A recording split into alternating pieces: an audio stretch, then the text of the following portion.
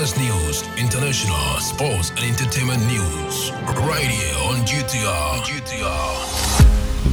Good morning and welcome to the Daybreak News on Ghana Talks Radio. Coming up this morning, Akufo-Addo's clueless economic management team raising for Ghana's woes, says former President Mahama. Mahama can be trusted, commits Ghana into his hands, says Fifi Korte. GJA orders a blacklist of Yendi MP Farouk Mahama for assaulting City News' reporter, and new standing orders require MPs to recite national pledge and undergo roll call. This business, sports and showbiz is coming in this morning's bulletin. The news will be read by Awentemi Akansukum. Now, the details. 2024 flag bearer of the opposition National Democratic Congress, NDC, John Dramani Mahama, has for the umpteenth time voiced his criticisms of the state of Ghana's economy under President Nana Dankwa Akufo-Addo. According to him, President Akufo-Addo didn't inherit a mess. It is your clueless economic management team and finance minister that created the mess we are experiencing today. Mr. Mahama has therefore encouraged Ghanaians to vote against the new patriotic party in the forthcoming December general elections. The former president drew attention to the numerous accomplishments of his administration before the NPP assumed office in 2016. He expressed disappointment that the Akufo-Addo-led administration continues to attribute their failures to his previous administration. Defending his term in office, Mahama contended that the state of the economy under his leadership was incomparable to the current shortcomings of the Nana Akufo-Addo Bawumia administration. He underscored the economic successes during his tenure, positioning himself as the most qualified candidate to lead the nation following the December general elections.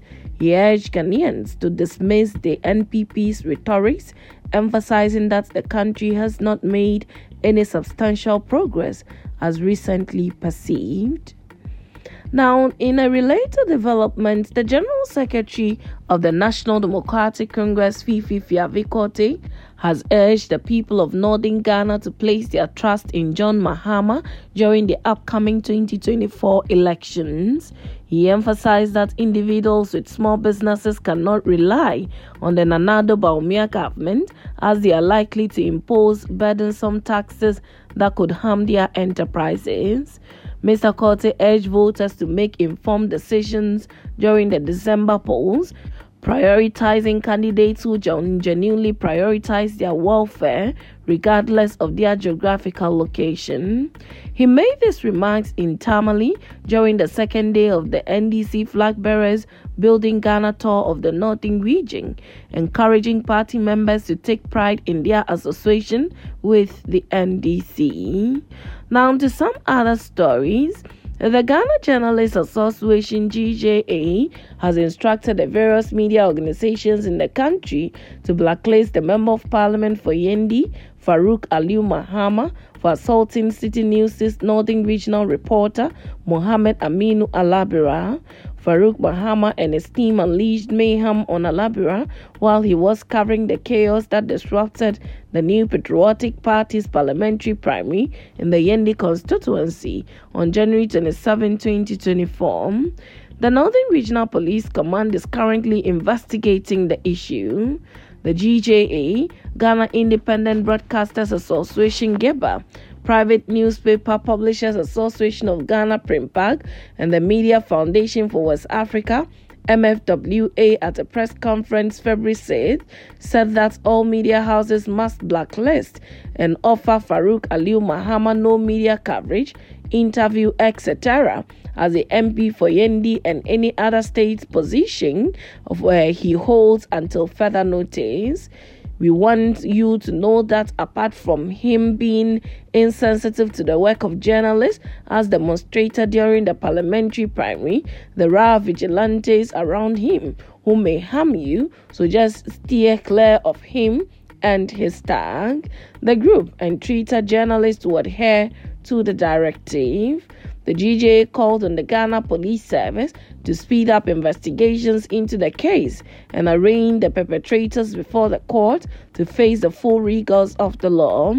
GJA also has given the New Patriotic Party a 10-day ultimatum to hear from them, threatening to advise themselves if they fail. Now, in other stories, starting from Tuesday, February 6th, parliamentary sessions will kick off with the recitation of the National Pledge, signifying the implementation of the new standing orders. These significant amendments in the new standing orders mandate heads of institutions to personally appear before Parliament to address inquiries pertaining to their agencies, a department from the previous protocol where ministers of state could represent them during questioning. Under this updated framework, members of Parliament would undergo a roll call and engage in reciting the National Pledge at the commencement of proceedings. Ahmed Ibrahim, First Deputy Minority Whip in Parliament, shed light on the revisions, underlining that autonomous bodies such as the Electoral Commission, Shiraj Boss, Bank of Ghana Governor, NCCE, and the Auditor General will now undergo scrutiny similar to ministers on the parliamentary floor. Now, moving straight to some business this morning, currency analyst with Databank Research, Kweku Akko-Kumsin, is predicting a marginal depreciation of the cedi in 2024 due to reduced market volatilities compared to 2023. According to him, since 2024 is an election year, foreign investor participation in the markets would be minimal, thus having a less impact on the cedi's performance.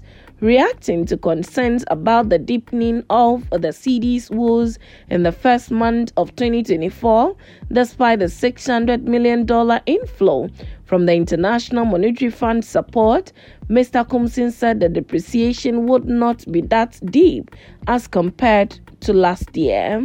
The Bank of Ghana sold $7 million on the spot market last week and auctioned $20 million to the bulk oil distribution companies in the forward forex auction.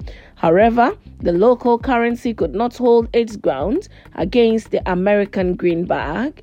It lost 0.60% week on week to the dollar due to demands from the energy sector to settle US dollar debt obligations and the agricultural sector for seasonal restocking.